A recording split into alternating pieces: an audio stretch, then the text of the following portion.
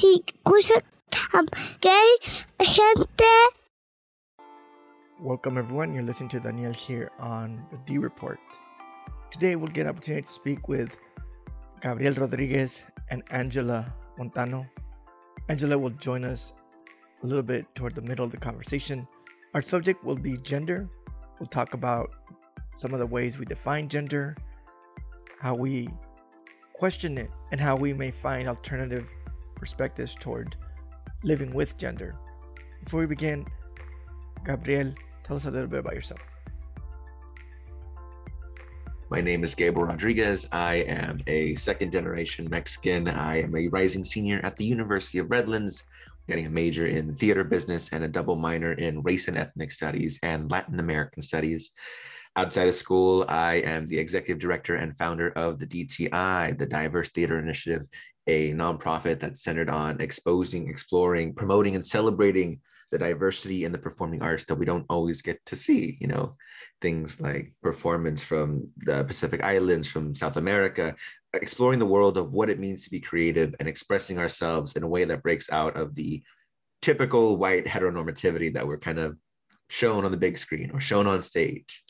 And outside of that, I've been teaching for over 10 years now. So in some capacity or another, so I have a lot of experience with children and youth and developing new leaders in the world.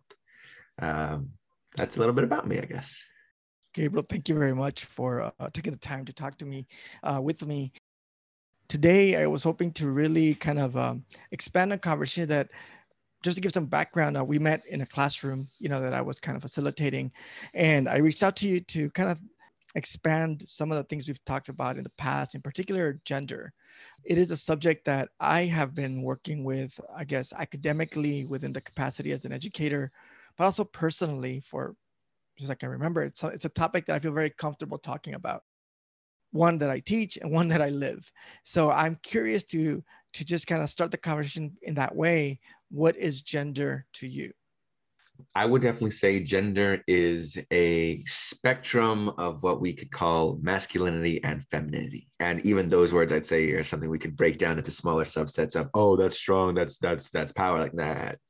Gender is a spectrum of how one presents themselves in the world. And I think specifically talking to our United Statesian mentality, gender is, we've kind of locked in the mentality of it's a binary. It's either you're masculine, you're strong, you are confident, you are poised. And then on the other side, we get femininity, which typically refers to somebody who's a little bit more meeker or maybe not as confident, more subservient. We've created this little this side of like, oh, you can either be strong and powerful and masculine, or you can be weak and subservient and feminine, which I think is absolutely insane. Personally, I grew up and I was raised in a household of strong women. If it wasn't my mom taking care of me, she went to go work for all hours of the day. I was with my grandma. And when she couldn't take care of me, I was with my aunt. I was surrounded and raised by strong women. So this idea that, femininity is weaker or that women are the weaker sex, it never crossed my mind as to how that's possible. For context, coming from that Mexican background, I have a huge family, and you see the toxic masculinity, you see some toxic femininity. They're kind of in their own stereotypes and worlds, but I know at least personally for me, I've always been a lot more feminine. I've been more outgoing. I talk with my hands a lot. My body, what I'm wearing today, I'm wearing a purple button-up short sleeve dress shirt, which has, some nice intricate design on it. I've always been more flowery, more everything. If you think of a pizza, I'm the combo pizza with everything extra on top. That's how I'll describe myself. And I grew up with a bunch of kids who definitely didn't see that as normal. I never felt like I was a typical kid in school. And when it comes to gender, and like I always got a lot of flack from the guys. I was never one of the guys. I was never a cool kid. I was a little bit on the tubbier side even from back then. And I was never welcomed in that kind of masculine space. So a lot of my friends growing up were girls. My best friends in early elementary school and middle school, if I could really even call them friends. I just never really good at making friends early on. But they were, at least at the very least, people who I could hold a conversation with. And maybe that was because I was mature for my age, and so were the girls back then. Or maybe that's because I was always surrounded by women, and that's just who I got along with, even in my early teens, early adolescence. Heck, even today, I have very few guy friends. There's like two, maybe three who I can count on. And I went to an all-male Catholic school. So you'd say, oh, you should have a bunch more guy friends from there. But holy bejesus, talking about gender, talking about the norms and stereotypes, it was, if I wasn't getting flack from students, I was getting flack from a teacher. I remember one specific instance. It was my junior year. I'm not going to say his name, but he definitely on the older end. I think he's retiring this year or the next, or somewhere around here. He's been retiring for like the past 5 years. But he made a comment. He was talking about him and his wife, and he's like, yeah, my wife got new shoes and she got annoyed with me because I didn't notice. And it was like the 10th shoe box this week. I'm like, how am I supposed to know when you have new shoes or not? He's like, he looked out to the room. He's like, how many of you would notice if your partner got a new pair of shoes? I'm pretty sure he said girlfriend or something more in the dynamic. And I was pretty much, I sat in the front row, just out of his colors, just out of his eye view. And I raised my hand, like, yeah, I wrote a fashion column. I'm into fashion. I know colors. I know schemes. I know when my girlfriend buys new pieces, I'm like, oh, that's either really cute, or, hey, that's from this style. That's this. You compare it with that you have. And so I was the only kid in class, and I raised my hand. He's like, exactly, nobody. And if you did, it would be kind of interesting. I was like, holy shit. And that put me in like a downward spiral for the day. But yeah, I've always had a weird relationship with gender, in the sense that I never fit in the binary, and I never felt like I should be accepted, because I was never told that, yeah, you are normal just the way you are. I was always a chameleon. I would change the way I acted, change the way I interacted with other people, change the way I talked, dressed, joked around. The mentality I was with changed. Heck, even being like with the guys from my family and being with the women from my family, being around friends or being around teachers, adults, I would change to adapt. And whatever the space called for, whatever was considered more of the norm, I would be that. And it took me a long time before I realized, no, I can be confident in who I am. I can be this more feminine, more everything that I am, male, and be who I am, and that's okay. For reference on sizing, I'm about 6'1" in the mornings, about 250 pounds. So I'm a bigger guy. I don't have too much of a beer belly, but most people walking up on the street on me would see that I might be a little bit scary. My girlfriend thinks I'm a big teddy bear, but that's about that. Yeah. I think that the way you describe gender in some of the keywords that you mentioned, for example, the idea of the binary, the fact that there will be two genders, but not just two genders, but a binary that is intertwined in opposites. If men are strong, women are weak. And I say that, and I must emphasize, as a stereotype, as an expectation. So I want to kind of see if we could talk a little bit about that, because I feel that when I hear you speak, I recognize so much of that. And we are probably at least 20 years apart. So that I feel that this conversation is one that I know that I could have, and I've had similar talks with my dad, who is about 20 plus years older. And my grandfather, I don't know, 40 years older, maybe. So what I'm trying to get at, stumbling through, is that this is a long conversation in terms of generations. Yeah. And I want to believe that we are not the first ones to articulate dissatisfaction. That's being very mild in our word. People that just didn't fit. I want to believe that we are one of many generations, many communities speaking about just not fitting in. So that I've talked about gender with my mother growing up, and she would tell me stories about how she was thought of when she was a young girl, a little girl, how she was thought as a tomboy. And that, when I heard it as a young man, like, a teenager, it really made me feel that I wasn't off. Because if my mother struggled with issues of gender, then that means that if I struggle with issues of gender, I'm okay. This is something that's going on. And I feel that what keeps coming up is our struggle, but I'm also trying to activate where I've been in the past 15, 20 years as an academic, trying to figure out, well, what is gender? And one of the things that I've come to terms with it is that it is something that is outside of me. I don't have gender in me naturally. So that there's a debate, is gender nurture or nature, right? Are you born in this binary, or is society creating the binary? And I'd like to hear your thoughts on it. I'll express mine briefly just so that I don't take up all the time. But I was thinking that like I don't subscribe to the nature, not because I'm just resistant to the possibility that people are born a certain way with personality differences, but because when I look around, I can see it being taught, so that I can see people teaching gender every day, whether it's the comment that you expressed as a teacher telling you something that was injurious, and it locked you into saying, oh, this is what's expected of me. Whether you're told that shirt is not for you, it's only for women, or vice versa, that shirt is only for boys.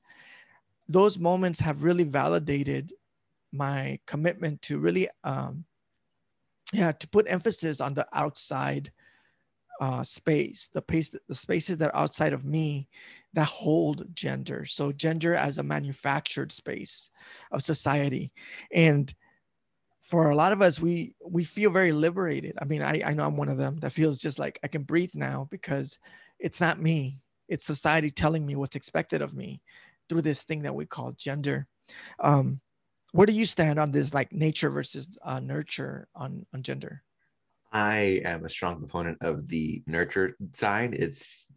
Nobody sees, when you see two kids playing in a classroom, it's not, oh, they're playing together because they're boy and girl. Oh, there's some ulterior. No, they're just kids having fun, and they're playing together because they have similar interests. Now, if that's from family, or if that's from friends, or if that's from exterior forces, so be it. But we teach kids, you don't want, if the boy is bullying you, talking to a girl, if the boy's bullying you, that means he likes you. That's the dynamic right there. It's because he's a boy, he's going to be a little bit more meaner to you. And we set that expectation for our students. We grow them in such a way that, correction, I'm not going to say we. Students have been grown and told and worked in these binaries for everything. You have a right answer or you have a wrong answer. It's either yes or no. In English, there's a little bit more gray area, because they're like, oh, that sentence structure weird, or that sentence structure is different. He, she, they, them. The way we discuss gender and binaries and languages is astronomical. I want to pull on your idea of like that tomboy status, like, oh, what happens if women aren't necessarily in their normative. A few things that comes to mind is Gloria Anzaldua's Borderlands, La Frontera. She talks about like how she wanted to break away from that, and in order to do so, she had to leave her family.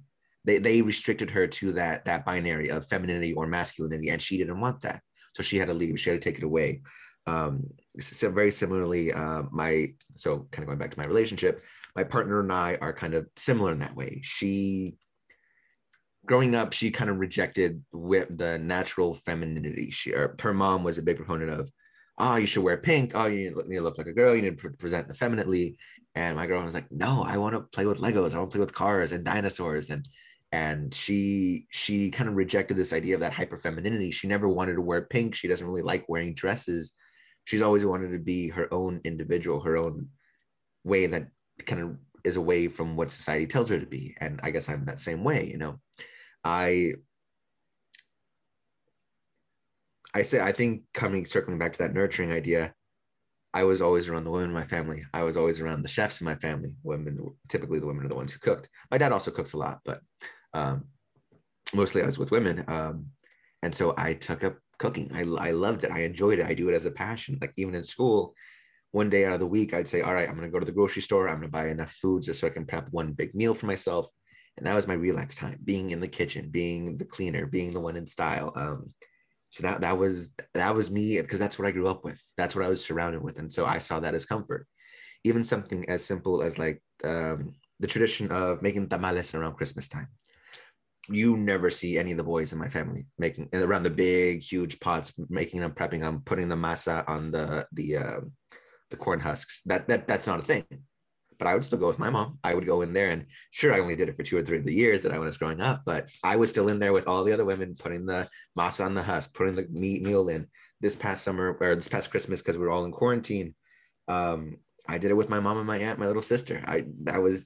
We did it all night long. We made it from the whole immediate family. So it's definitely nurtured our binary of gender and the spectrum that we lay on it. And my mom has always been really supportive of that. And she's like, be whoever you want to be, mijo. Do whatever you want to do. So long as you're true to yourself, so long as you're kind to other people, what does it matter? What does it care? And so I was always kind of taught with, I could be whoever I wanted. I'm always going to treat other people however they want to be.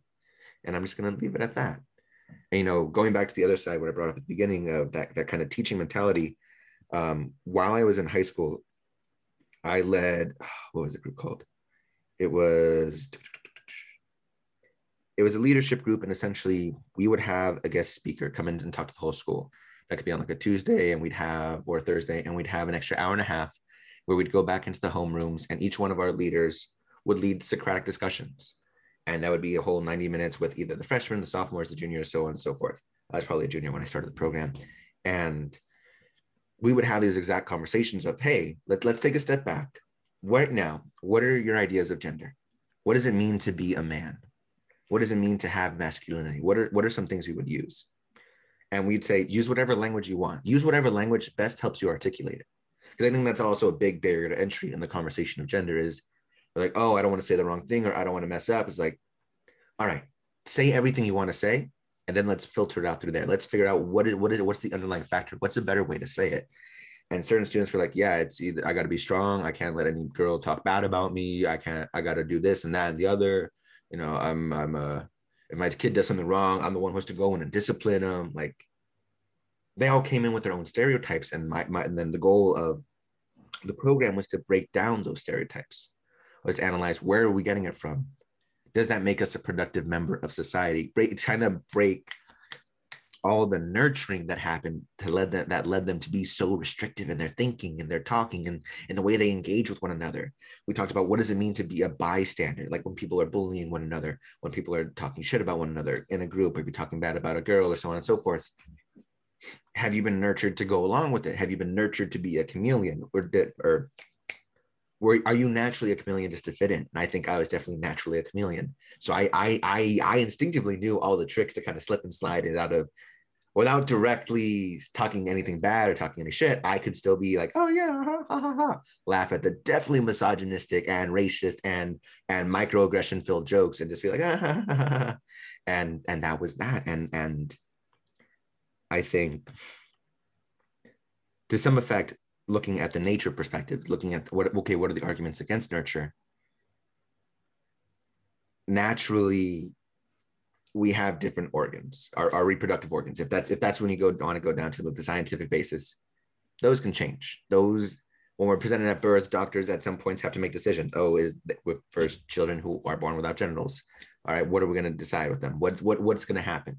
And I think even going back thousands and thousands, centuries going back, you see that in early Mesoamerica, in with Mexica, the early tribes of Latin America, as we define it geographically today, they were entirely a feminine society. The women were seen as vital. Like if you think of the hunter and gatherer dynamic, the primal nature.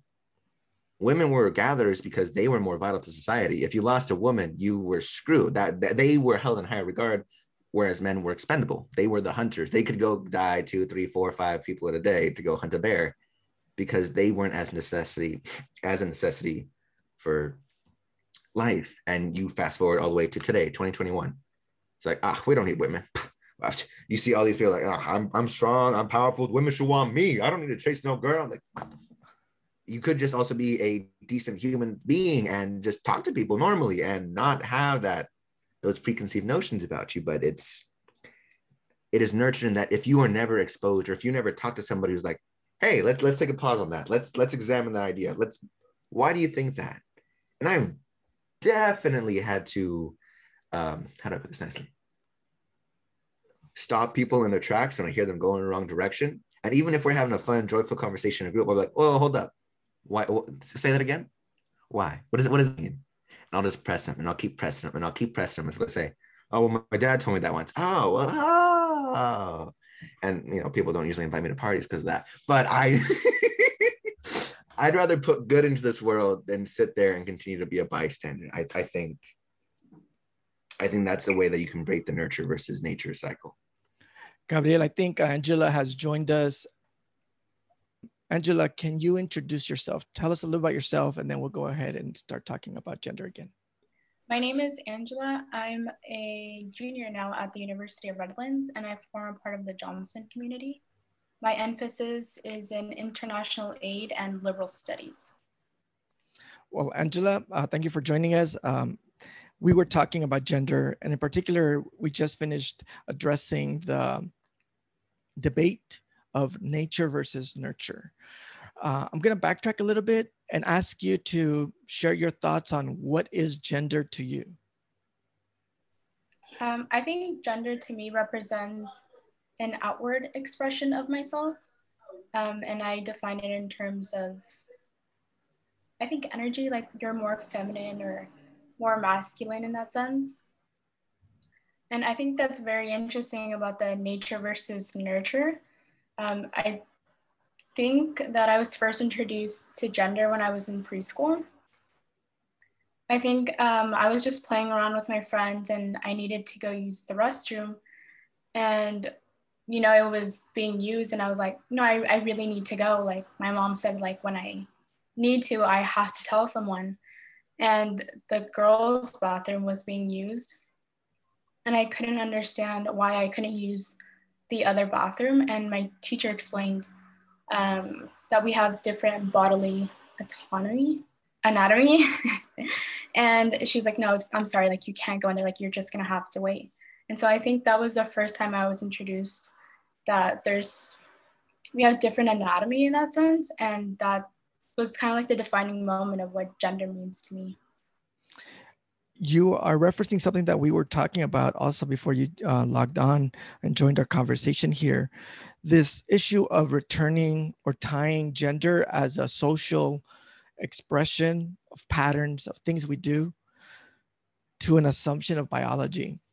And I'd like to really emphasize that distinction because where I stand, I try my best to really sever that so that I feel that your expression resonates with many people. The fact that we learn gender in the separation of spaces that are told we can't go into because our bodies, like go check your pants and that will tell you why you can't go into this room.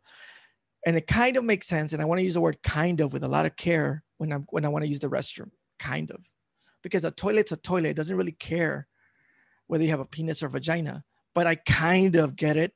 If we live in a society that somehow we can't share those spaces. And surprisingly, as we get older, we can. For example, those of us that grew up in households that were very big learned that sometimes the toilet has to be used while you're taking a shower by someone who has different anatomy than you. So we know that it's possible, but somehow we learned the rules of school and other locations. But I want to return to this emphasis of questioning biology because a lot of times it makes sense. We were talking about, for example, cooking spaces and how a lot of us learned that that was not a place for quote unquote men or boys. I was one of those that did enter the cooking spaces. In fact, in my household, I have two sisters. I am older, so maybe that's a reason why, but I entered it more than they did. I was right there next to my mom. I learned as much, if not more, than my sisters did. But I did hear, like, why is he there? Maybe he shouldn't be there.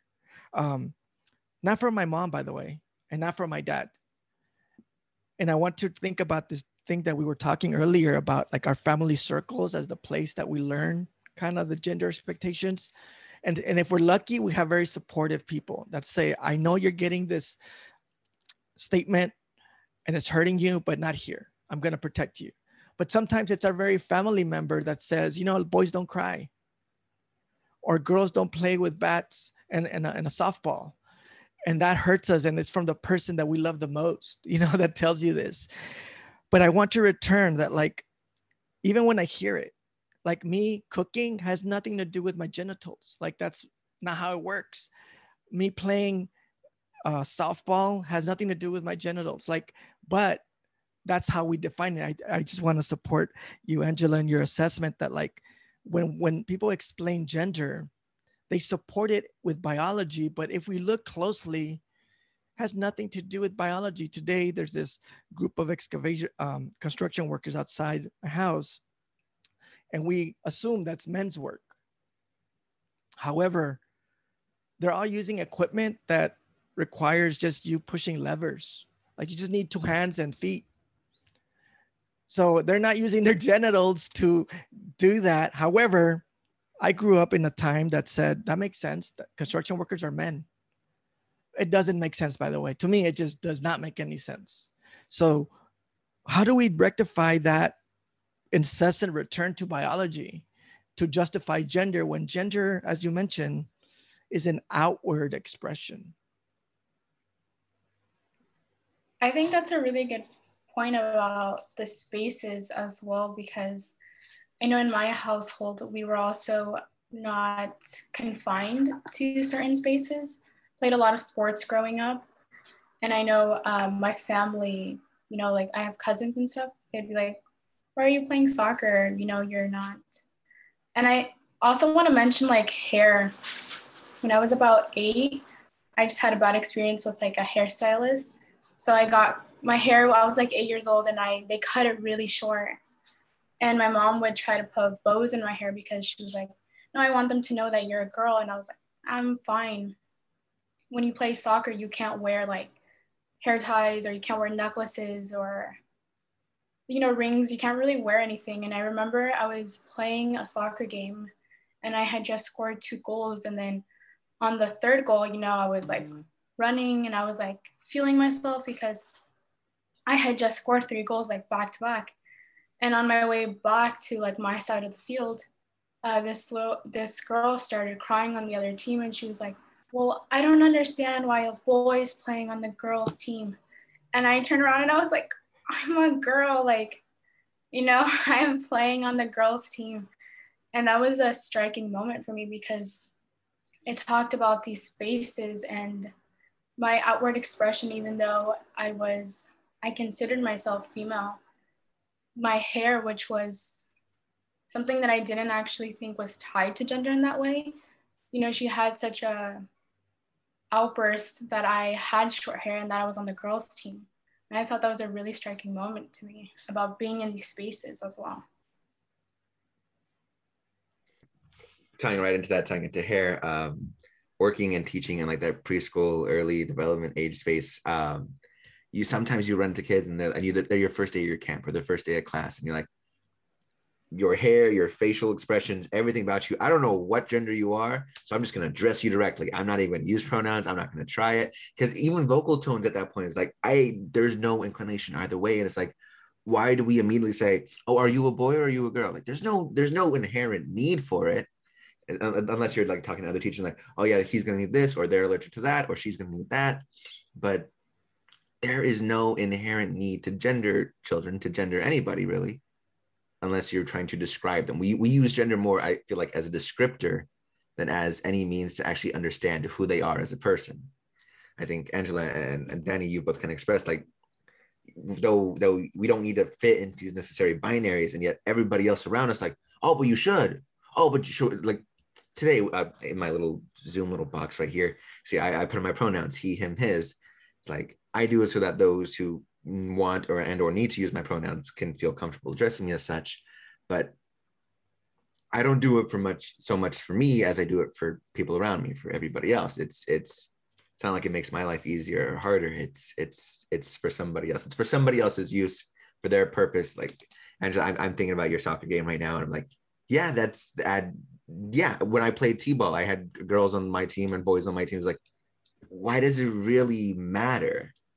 Why who at the end of the day, if I'm a 6-year-old, what does it matter if I'm a 6-year-old boy or a 6-year-old girl? Are our legs really that different? Is our technique for scoring a goal, do we do it with the outside of our foot versus, like, I don't see a purpose to it other than for other people to say, oh, that's different, oh, that's weird, oh, that's outside of our norm, and now we're going to use it to call you different and ostracize you from your community. I think that's a good direction to take this conversation, this question of like, why do we need it? how does it operate? Because we started this talk about gender by really just simply offering our direction on like what is gender to us. And I've stated that like the way that I see it is a category of definition, but it's not in me, it's outside, it's in my society. But it's also in my home, so that I know that I learned about gender in the most loving of ways, like through my parents, through my grandparents, through my siblings. And I'd like to really see if there's a space that we can talk about this conversation in this way. One, why, like what function, but also there's a difference between understanding that you've come to terms with the dissatisfaction of the binary, of the stereotypes, of the confines. So that Gabriel and I, before you joined us, Angela, was talking about, we were talking about just how uncomfortable it's been to be so confined, whether we wear a color, you know, Gabriel has a color, it's like a light purple. I have one that's kind of pink. When I was a little kid, when I was 5, I couldn't wear this shirt without being made fun of. When I was a little kid, I don't think I even wanted to wear it. But what I want to say is that I do remember having friends that did and feeling upset that they couldn't. So there's a divide between some of us that see this binary and say, I don't like it. And others go, what's the big deal? In fact, that's where we are in a lot of conversation about gender. I get this a lot. Why do you talk about it so much? Why are you trying to dismantle it? Because I'm happy. I'm happy living in this binary. I love this lipstick. I love this hairdo. So there's a distinction between some of us that are really comfortable with gender. We are living in a space of division and saying, it's okay. I'm going to choose pink. I'm going to have a baby. And if she's coded as a girl, I'm going to put pink and bows on her. And if she's coded as a boy, I'm going to put blue and not put bows on him. I know I've expressed 2 different spaces of conversation direction, but I'm thinking about this question that ultimately goes deeper, I guess, is the why. Like, why do we have gender? What does it do for us? I think it allows us, I've also noticed it ties in with our behavior in a sense, like how we're supposed to project and have this outward expression. I know my mom would not necessarily push certain behaviors towards me as I identified as, you know, coded as girl or female. Like just as an example, like cooking, I didn't really enjoy it as much. I would kind of, you know, argue with her all the time if she was like, oh, can you just help me, you know, slice these onions? And I would just be like, does that have to be me? But my little brother enjoys cooking so much. He watches like cooking videos and he's always in the kitchen. He's coming up with new recipes. And I know that some of my family finds that weird because I'm not behaving how they expect me to. And I got this question the other day and they were like, well, you're going back to campus. Like, are you worried or anything because you don't know how to cook? I was like, no, you know, there's a dining hall. I'm not necessarily worried about that. But they were like, they wanted to make it seem as if it was really bad that as a female, I didn't know how to cook or didn't know how to be in the space or didn't know how I would eventually behave towards, you know, like my partner in the future, that I wasn't necessarily being what they wanted me to be, like what society, I guess, wants me to be. And I thought that was really interesting. I think that's a really interesting point, Angela. I guess there's 2 places I can take this. One is, I think not last summer, the summer before last, I was teaching a cooking camp for 8 to 12-year-olds, and we taught foods from all around the world, from Morocco to Greece to Italy to Spain to South America. Like, we explored some of the language, we explored some of why is this food important, what are the dietary and nutritional values, what does this food mean to the culture, and it was a mixture of boys and girls. There was never too much of one or too much of the other, and I think that's kind of interesting, at least looking back at it, and that it was just cooking to enjoy culture, cooking to enjoy food, and yet we've placed this binary on top. We've placed the he, she, him, her on top of it, so as to say, oh, he should know how to do this or she should know how to do that. And I think, at least we have two little young ones in my family. A 5-year-old, I have a 5-year-old little sister, and then 3.5-year-old little nephew. And both of them I talk to and I teach them like they were adults. I'm like, oh, you can use this when you cook. When you go out, you can do this. You can do this. You can do that. You can do the other. And I see these patterns like in the way that we engage with them, and that my family will treat my nephew different than they will my little sister. And sure, you can say it's on age in some parts, but you have to kind of act consciously. And even I, who's been kind of having these conversations with myself for the past 5-10 years, I have to sometimes be conscious about, wait, why am I telling her this? Why am I telling him this? And it's almost flipped. And in some ways, I speak to him more directly in the sense of like, I'll sit him down. It's like, hey, you can do this, you can do that, and you can do that. It's not okay. I appreciate that you're expressing yourself with your crying, but what are some other ways that we can use our voice to talk about how we're feeling? And he'll listen to that and he'll interpret it and he'll kind of fix and learn on that. And then my little sister will, maybe it's because she's my little sister, she will do none of it. And she's like, no, I'm gonna do my own thing. And that's totally okay. I mean, it's what I'd find typically of like, okay, in my head, that's stereotypical of a boy's behavior to somebody trying to discipline them or teach them or trying to transform them in some way. And Angela, you made an earlier point about tying it in with our behavior. Like, why does our behavior have to dictate who can cook? Why you said your family when you were going up to school, how they said, oh, how are you going to feed your future partner? How are you going to self-sustain? How are you going to do all that? And I think in some part, younger generations kind of have this disconnect with food. Like current 20-year-old, 30-year-old just DoorDash this, Uber Eats that, Postmates that. Like, I don't need to cook. I don't want to cook at home. Let me just order from people who do. And I'm definitely on the side of almost like your younger brother, Angela. I grew up watching Rachel Ray, the Food Network channel, learning how to cook. I went to cooking camp for like 3-4 years. When I was younger, like, I'm going to be a master chef. I'm going to be like a professional. I'll go to people's homes, cook for all these like sports players. That'll be my life. And I still love cooking. One of my current jobs, because as a 20-something-year-old college student, I have like 4 jobs this summer. Part of it is I'm selling knives. And as depressing as it sounds a little bit, I enjoy it. And you have these conversations with people like, oh, and what's their relationship with food? And some of them is like, I hate it. I don't want to cook. I cook because I literally have to. And sometimes, no, I love cooking. I love it in the kitchen. I love being on the barbecue. And I think that's a really interesting dichotomy there. It's like, if you think of the barbecue, if you think the carbon, like propane or charcoal, it's like, oh, a guy is supposed to know how to grill. He's supposed to know how to clean the grill. He's supposed to know what meats to put on. He's supposed to know the heat levels. Like, if it's outside, that's the man's job. He can grill outside. If it's indoors, oh no, that's the woman's job. She should know how to make the enchiladas, how to do the pollo con mole. She should know all the, like, it's cooking. It's cooking food. And why is there this okay in one scenario, but not okay in the other? And I think, if anything, that just adds more confusion to your original question, Danny, of like, why is that even there? And I really don't know, other than to just put us in a box. The question of why is a hard question, but it's also a question that has been addressed a lot by academics. So gender theory has been addressed in many fields. My background is in anthropology, and there's a lot of perspectives trying to figure out like, what is the function of gender? What does it do in society to separate people by this expectation that one, we know is actually not biological, even if they say it's biological. So they'll say something like this: well, women are supposed to be in the kitchen because that's closer to babies, and men are supposed to be out because that's closer to hunting.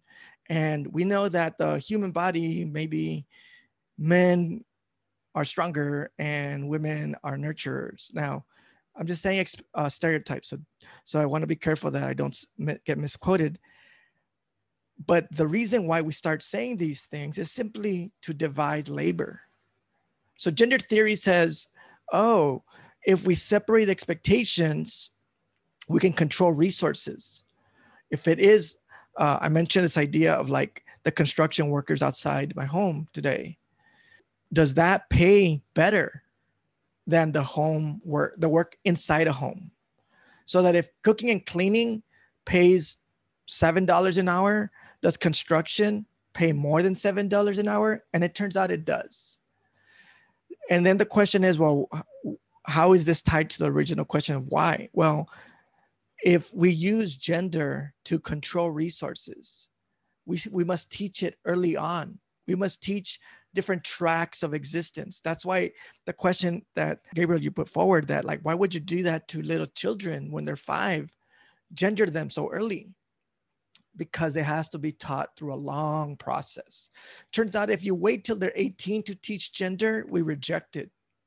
We do not accept it on face value. But if you teach it when they're 5, not even 5, the moment they're born, like there's a reason why we have this ridiculous thing. That's offensive. I should respect it. But the gender reveal parties, I only say ridiculous because I have angst around it. Like they're so little, like let them be. but we do it because on that moment, we all agree, everyone in your party will take an oath. We're going to gender them. If it's pink, you know what to do. If it's blue, you know what to do as well. And it is not the same as I'm describing it, but that's how I see it. It's this weird agreement that everyone in the party, we're all going to do this thing and we're going to gender them. And it doesn't really satisfy the original question of why do you do it? Because most of us will say it's because it's nature, Danny. Nature genders them. We're just giving it words. Like, no, pink is just a color. In another society, they'll use another color. So the color is arbitrary. And in the future, it might be a different color. But there is something important to emphasize, like the why. What does it do? And I think gender does produce different expectations of how we'll operate in society that are not based on equality. So that gender that says men should not be in the kitchen doesn't really benefit women and doesn't really benefit men, but it does create an unequal expectation that, like, if you're a young woman and you're told, oh, you can't cook, there's something wrong with you. But if you're a young man that just assumes you can't cook, oh, that seems you get a little bit of room to be a young man because you don't get as much pressure. And you seem to be getting a lot more pressure if your young woman doesn't know how to cook. Even though, as Angela mentioned, like both of you should figure it out, because eating doesn't care. like your stomach's hungry, it doesn't care what gender it is. So I think to me the question of why helps me come up with an answer by saying it seems to be managing resources, but it doesn't satisfy it because we live in a place, in a time that we expect equal resources. So that I want the same for anyone who's gendered as woman by choice or non-choice as those that are gendered masculine. Like I don't want to live in a society that says, well, if you're a man, you should get paid more, and that's okay. Like I don't feel comfortable saying that. So then I have to reject the assumption that gender satisfies unequal resources, because if that's why we do it, and yet I don't feel comfortable reproducing it, I end up empty. I want to chime in on that point, Danny, real quick. So I've always had a fascination with being a stay-at-home dad. I'm like, if my partner makes more money than me, if they can afford it, if I can afford to stay home, raise the kids, I'm like, heaven, I'll cook, I'll clean, put them to bed. Like, I love children. I've always had that fascination. It's like, I can be a stay-at-home dad. Perfect. I would, and I know a lot of my peers are like, not a lot. I'm not gonna say a lot. I've heard from peers that like, no, I wouldn't feel like that would be weird if my wife makes more than me, my girl makes more than me. Like, no, like that's It's like with the height. Oh, if my girl's taller than me, like what the no, let them be who they are. Maybe that's just my personality. Maybe that's just how I interact with people around me. But I don't know. I'd love to get Angela your thoughts, or Danny your thoughts. Like, how do you do with like being that stay-at-home dad, or with having your partner make more money than you? That's actually really interesting because I've been getting this question a lot of like, what am I studying? And a lot of my family is asking like, well, what are you going to do if you make more money than your partner? And I kind of responded like that's fine with me. Like, I don't necessarily base how much I make in our relationship like that's a bad thing. But they asked like, what if you're the provider and they're just staying home? Like, that's not their job. Like, what if they're just being lazy at home? And I thought it was interesting how it flipped because, you know, my mom was a stay-at-home mom as well. And a lot of people would say, oh, So she just stays home, like she doesn't work. And she had 4 kids, and that's a lot of work because we would all play sports, we would go to school, we would take swimming lessons, and she would just drive us around and take care of us. And that was unpaid work that she was doing. And it still takes a lot of courage to do that. You know, I remember we would always be fighting in the car, and she would get stressed because, you know, she was driving and she was trying to yell at us like, oh, stop talking. But I think it's okay, like if one is making more money or just, you know, I don't know how to answer it, because I think it's a really interesting question how it's kind of flipped also, that now one or like the other gender can now make more money and the other one stays home. The question of gender as a divider of spaces, a divider of resources, is situated with one about relationships in a binary of separation, like a heterosexual relationship, for example. What happens if the man stays home and the woman works? What happens if you're in a relationship where there's 2 men? Because when I was younger, that was always my go-to question. Because when I was growing up, everything was explained as gender. So that if I was having a problem in a relationship, it's like, well, that's how women are, or that's how men are. And I was like, well, if I was in a relationship with another man, then they wouldn't say that. So that means, like, how does that work? You know, or if it's 2 women, can they both, do they immediately let go and breathe now? Because like, it doesn't matter who works. They're both women. So they don't have to go and justify, well, who stays home? Even though I was remembering a conversation when someone said no, because they'll get asked like, who's the man in the relationship? Or who's the woman in the relationship? I'm like, yeah, but that's still cheating, because that's going back to force the heterosexual binary onto a couple that is not there. They chose or not choice, but they're living a reality that is not heterosexual by arrangement. So then when people put it on them, I feel it's cheating, because they're imposing the same binary that we're struggling with on them. But the thing that I'm wrestling with is that we feel this question as awkward. And maybe some of us say, well, that's just a new thought because previous generation were comfortable.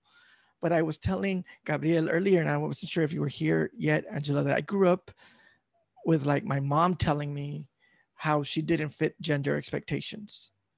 You know, and to me that was the most relieving thing. I remember I was in junior high when she shared that story, and that she was called a tomboy. And I was like, oh, that's great. I'm not the only one. And I know that like now the young girls that are being raised in the 2020s are still having these issues. And the young boys that are raised in the 2020s are still having these issues. And I find that trippy, because I'm like, well, we didn't do much, or we didn't do enough, because I thought we would be done with this debate of like, girls are supposed to act this way, boys are supposed to act this way. And as I'm hearing both of you, I think we're still pressured by gender. I thought it was interesting that there's this point made by Gabriel where he mentioned there's this rejection now about cooking, and there's also this rejection, like I had mentioned, about the, you know, the spaces that you can be in, about, you know, money, like how does that flip and how does that look like in a heterosexual relationship, but also cooking between, you know, just your family, because I think I rejected cooking a lot, and I just didn't want to learn because it was so pushed on me.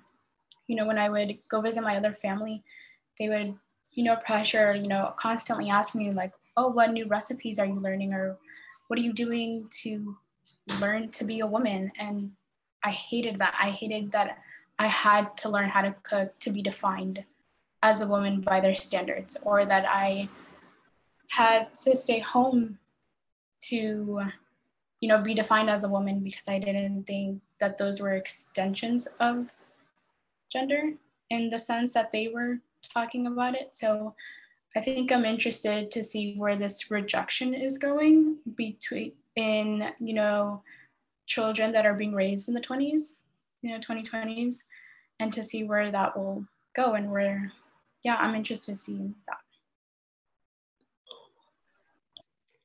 I think similarly, the rejection of gender as a binary and more like, oh, those are just words you can use to describe certain actions or certain traits, but not necessarily requiring young people to be in it. I think of the discussion of like, oh, well, what makes a woman a woman? Oh, if she can have kids, she can have. Well, what about all the women who can't have children, who are tried, whose bodies just fail them in that regard? If they have a surrogate, if they do in vitro fertilization, if they have a test tube baby, like where do we draw the line of, oh, they weren't the original mothers, so not really mothers. That takes away their womanhood. Like I go back to my thoughts between like myself and my partner. She's more masculine than I guess the norm of femininity, and I'm more feminine than the norm of masculinity. And I looking in the future, like, all right, if we have kids, how do we raise them? Do we say like, the way I kind of raise my little sister, not really raise her, but the way I treat and interact with my little sister, I think if she wants to play with dolls, okay, let her play with dolls. If she wants to play with dinosaurs, let her play with dinosaurs. Whatever she's interested in, or whatever he's interested in, or they're interested in, let them express themselves however they want. And I know that's the mentality for me and quite a few of my friends. And like, I'm interested to see the interactions, and I'll say it, conflicts in the different nurturing styles, because there will still be parents who are like, no, you're either a boy or you're a girl, and you're going to play with trucks or you're going to play with dolls, and you're not going to get anything else. And then you'll have my kid who's like, I'm going to play with both of them, and I'm going to wear pink shorts and a blue top, so what do you care? Like, I'm excited and a little hesitant to see those interactions, but just seeing how more youthful newer generations are and engaging in these conversations, because we're having it over this podcast and we're all a little bit older than freshmen in high school, and yet that's where I was still starting to have these conversations with my peers, and earlier and younger and eighth graders and middle schoolers today are having conversations of how do we break down this binary, how do we be our most authentic selves, because I think that's an amazing thing with social media, blessing and a curse. You are bombarded with consistent content about different people's authenticity. Now, whether that authenticity is fake or real doesn't really matter, because that's their authentic selves online. And I think as we continue to have these discussions, you have these different camps of like, oh, that person in that group, that's really cool. I'm going to fit in with them. I can join their space online. I can be interconnected with them in this virtual world. Even if I don't see them in my day-to-day, I know I'll go home and I'll type a message to the group chat and I'll feel backed. I'll feel represented. I'll feel this group, this camp. And I think kind of circling back to one of the earlier points we made, it's like we used gender to allocate resources or allocate time or allocate worth. I think we used gender to group people. And I think in a more positive sense, how we present ourselves, Angela, going back to how you introduced the idea of gender, how we present ourselves and how we interact with the world, and authentically doing that online is going to get us into smaller communities where we're like, okay, these are my people. These are people who feel like me, who feel similar to me, who, because there's mommy groups and there's daddy groups, and like, these are all, this is a parent group who all believe that, yeah, if one of our cousins got dolls for our daughter, but our daughter really likes trucks, I'm gonna go trade them with another person's son who really likes dolls, and we're just boom, save money, share time, share resources. Like, I'm excited to see the growing interconnectedness and blending of what we see as traditional norms. Well, Angela and Gabriel, I want to thank you for sharing this conversation. Of course, anytime. Thank you. You have just finished hearing a conversation with Gabriel Rodriguez and Angela Montano. We shared our thoughts toward gender expectations, the politics of living with gender stereotypes. But more directly, we're able to share how we as individuals navigate this thing that we call gender in a way that allows us to be safe, healthy, and strong. I hope you found this conversation interesting and relevant and take it to your respective circles to continue. Thank you for joining us. Feel free to check out our webpage to review archives of past segments at dreport.org. Again, thank you. Stay safe, stay strong. Join us again next week.